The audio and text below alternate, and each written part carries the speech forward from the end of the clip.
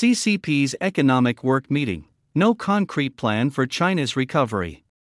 News analysis. The Chinese Communist Party wrapped up its Economic Work Meeting with no clear plan for resuscitating China's economy. The Political Bureau of the CCP Central Committee finished an important meeting on December 8, chaired by Chinese leader Xi Jinping, to guide China's economic work in the coming year. The meeting was meant to outline the principles necessary to stabilize and improve the Chinese economy in the face of complex internal and external environments. However, the results appear to be more rhetoric with no substance. Official statements from the meeting said that proactive fiscal policy should be appropriately intensified and improved in quality and efficiency, although no clear steps to address flagging economic growth were outlined. Similarly, the CCP made it a priority to prevent and defuse risks in key areas and resolutely safeguard the bottom line against systemic risks.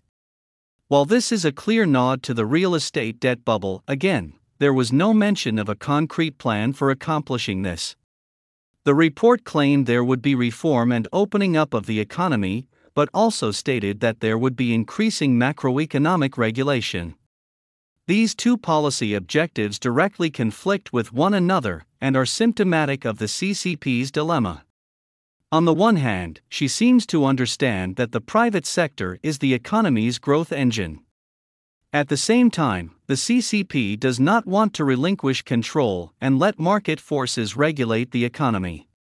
This latest economic meeting, along with numerous previous statements by Xi over the past 5 years, has called for reducing reliance on exports and growing the economy through increased consumer demand. However, consumer demand remains weak. The state-owned Global Times reported that the Politburo vows to spur domestic demand, saying, "Judging from the signals from the meeting, boosting consumption will be a top priority."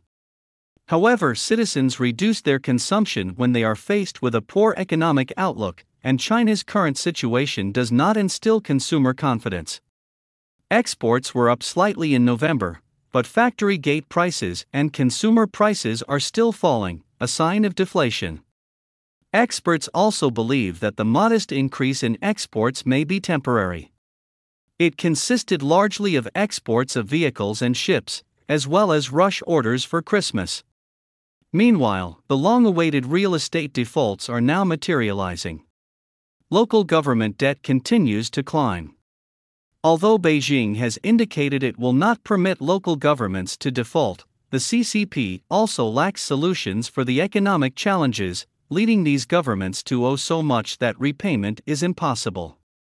Debt. Due to ongoing real estate and local government debt issues, Moody's Investor Service has lowered China's sovereign debt rating. And owing to the substantial number of real estate loans held by China's banks, Moody's has downgraded several Chinese banks and insurance companies. Moreover, any funds directed by Beijing to rescue local governments represent resources that otherwise could have fueled economic growth. Thus, although a complete and disastrous collapse of local governments may be averted, the overall economic outlook is unlikely to improve significantly. Another factor inhibiting consumption is unemployment.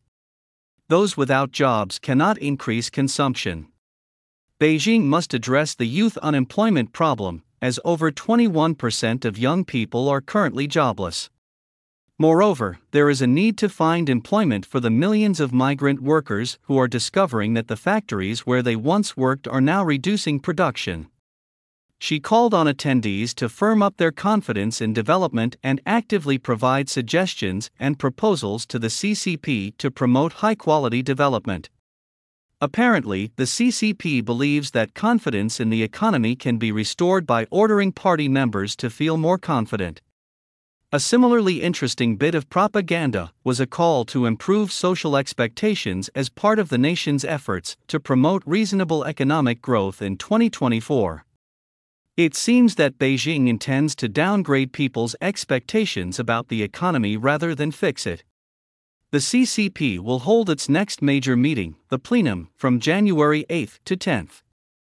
At that meeting, it is possible that more specific policies will be outlined.